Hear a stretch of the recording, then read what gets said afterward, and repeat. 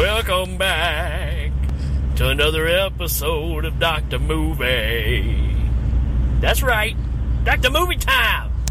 Driving in the car, talking about some stuff, singing silly songs. So, had to bring this one up. I can't get through Giallo January and not talk about this movie. Like I said before, Torso and this movie, Deep Red, are my personal favorite Giallo movies. This one could be the perfect Giallo movie. It's definitely my favorite Argento movie. And that raises some eyebrows. Because you're going, what? Rick? Are you sure? Suspiria? Tenebrae? Yep, I'm sure. This is... I just think it's it's his best film. The way that it's put together. This is really showcasing new ideas into an old way of filmmaking. So, you know, that's just another way of saying it's pretty groundbreaking for his time. He changed a lot of the fads with this movie. And it still holds up amazingly well. And, you know, like I said, we're talking Deep Red, 1975. And you got David Hemmings in this from Blow Up. Great movie. And that kind of what drew the interest to get him in this. And then we also have Daria Nicolodi, which at this time, I don't know if Daria and Dario were married yet, but she ends up marrying Dario Argento. And there's a whole history. We could do a whole show on their relationship.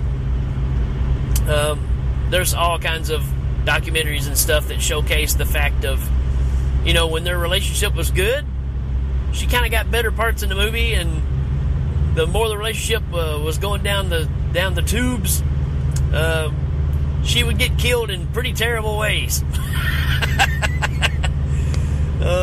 I don't know if there was an underlying message there, but pretty strong.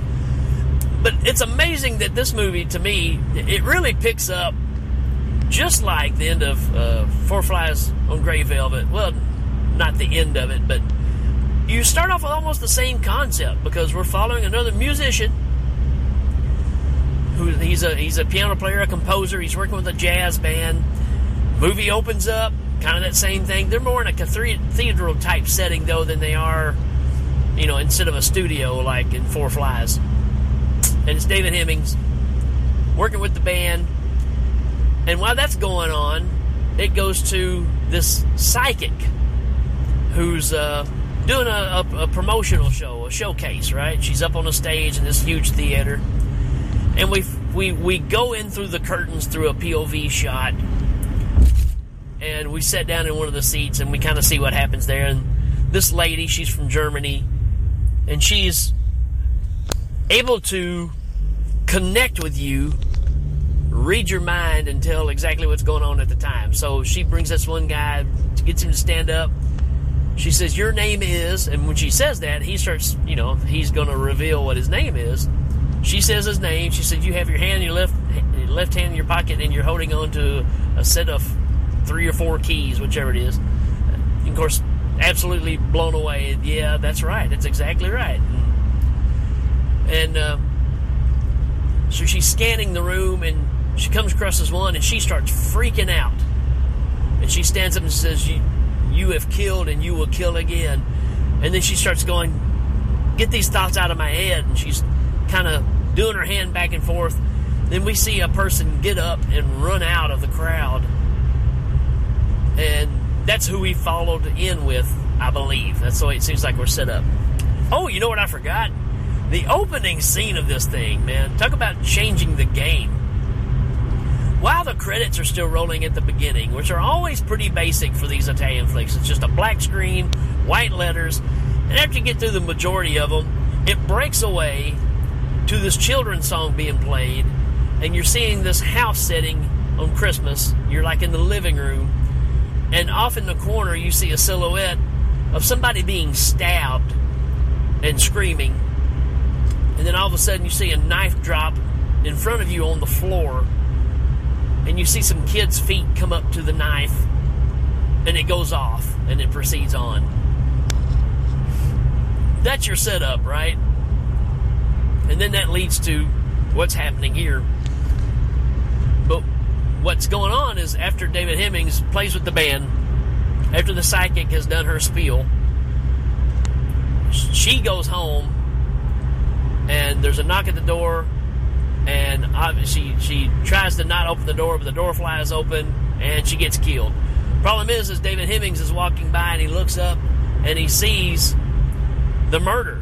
Now, just a few minutes ago, he was hanging out with his buddy that they grew up together, and he's a real bad alcoholic, plays in a little bar. He's a piano player as well.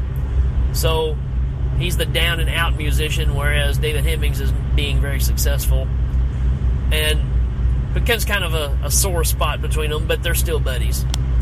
But he had just broken away from him, and he looks up and sees this, so he takes off running. David Hemmings takes off running to go up to help the lady. When he gets there, she's pretty much slaughtered. And in this lady's house is this long hallway of artwork. And when the police get there and he tells them their story and everything, he's walking through the house again with the detective, which the detective, again, is one of the coolest detectives ever. Always got a sandwich in his hand. He's super cool.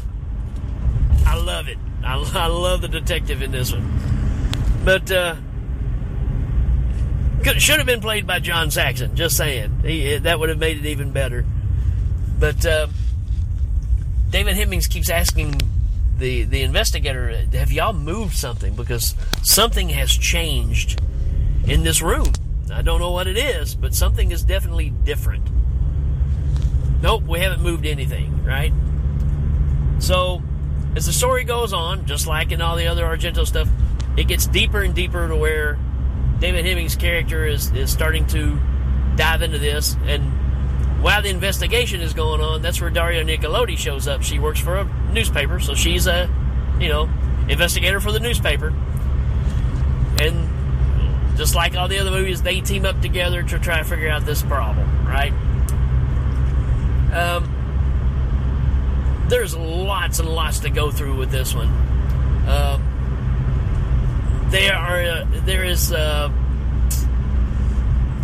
extra host that was up there with the psychic. They go and question him, and he tries to tell them whatever he can figure out, but he gets knocked off too. And this is the thing most people talk about in this movie is you're expecting this figure to come out and for a person to come out and whack them and kill them, whatever. But obviously something is going on, and this door opens up, and this robot kid, wind-up toy kid in a tuxedo, scary-looking thing, moves like a nightmare, and comes up close to the guy, and the guy whacks it in the head, and it falls down, and you can see the sprockets and stuff in its head. I mean, it's there's really no explanation why.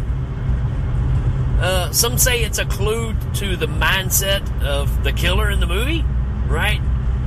That's something else that's really different with this movie, too, is Argento lays clues out in front of you and displays them almost like on a platter of some sort, right? Really different. Really, really different. Very, very artistic choices here. And doesn't back off on the blood at all. Well, as this thing goes on, the killer obviously starts coming after David Hemmings.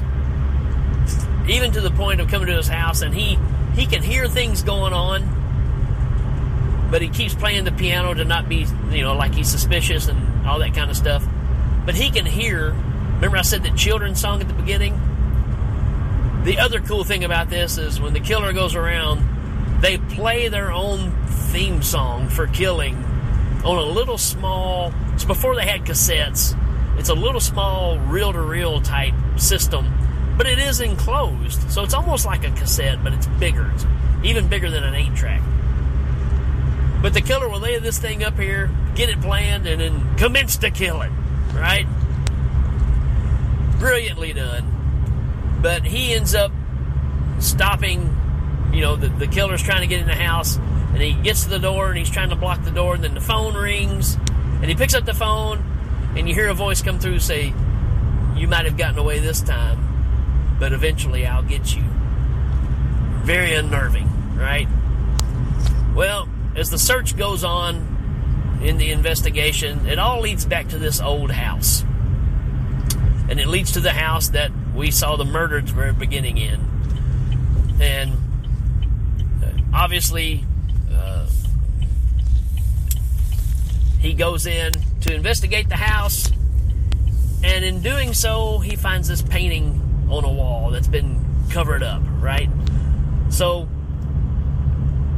there's more and more clues as it goes along, but not only is this painting in here that really depicts what happened that Christmas morning, but he also finds a sealed-off room, and the dead body is in the room, right?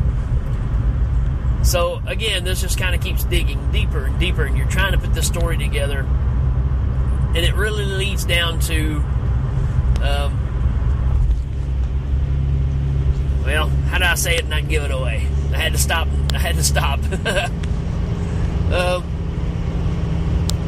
It could be anybody, really, when you watch this movie. And that's kind of the setup for all these, right? But this one, really, you second guess yourself a lot in this one. And the awesome thing about this movie is when they finally figure it out and the killer is accidentally gotten rid of, you start going back and going, wait a minute, that don't make any sense. How can it be that person? And then you find out, maybe they were involved, maybe they weren't, but it wasn't the end of the rope, right? It's great. Again, so hard to talk about and not give it away. This movie's brilliant, absolutely brilliant, and it's also the first time he used Goblin to do the soundtrack. So, if you're a fan of Italian cinema at all, you have to know who Goblin is. Even if you're a Dawn of the Dead fan, the original Dawn of the Dead, they did all the music for that. Argento produced Dawn of the Dead, in case you didn't know that, and brought in Goblin to do the soundtrack for the movie. So there you go. And so this was the beginning of changing that trend. This movie's pretty bloody for the most part. And it keeps you guessing, it keeps you rolling.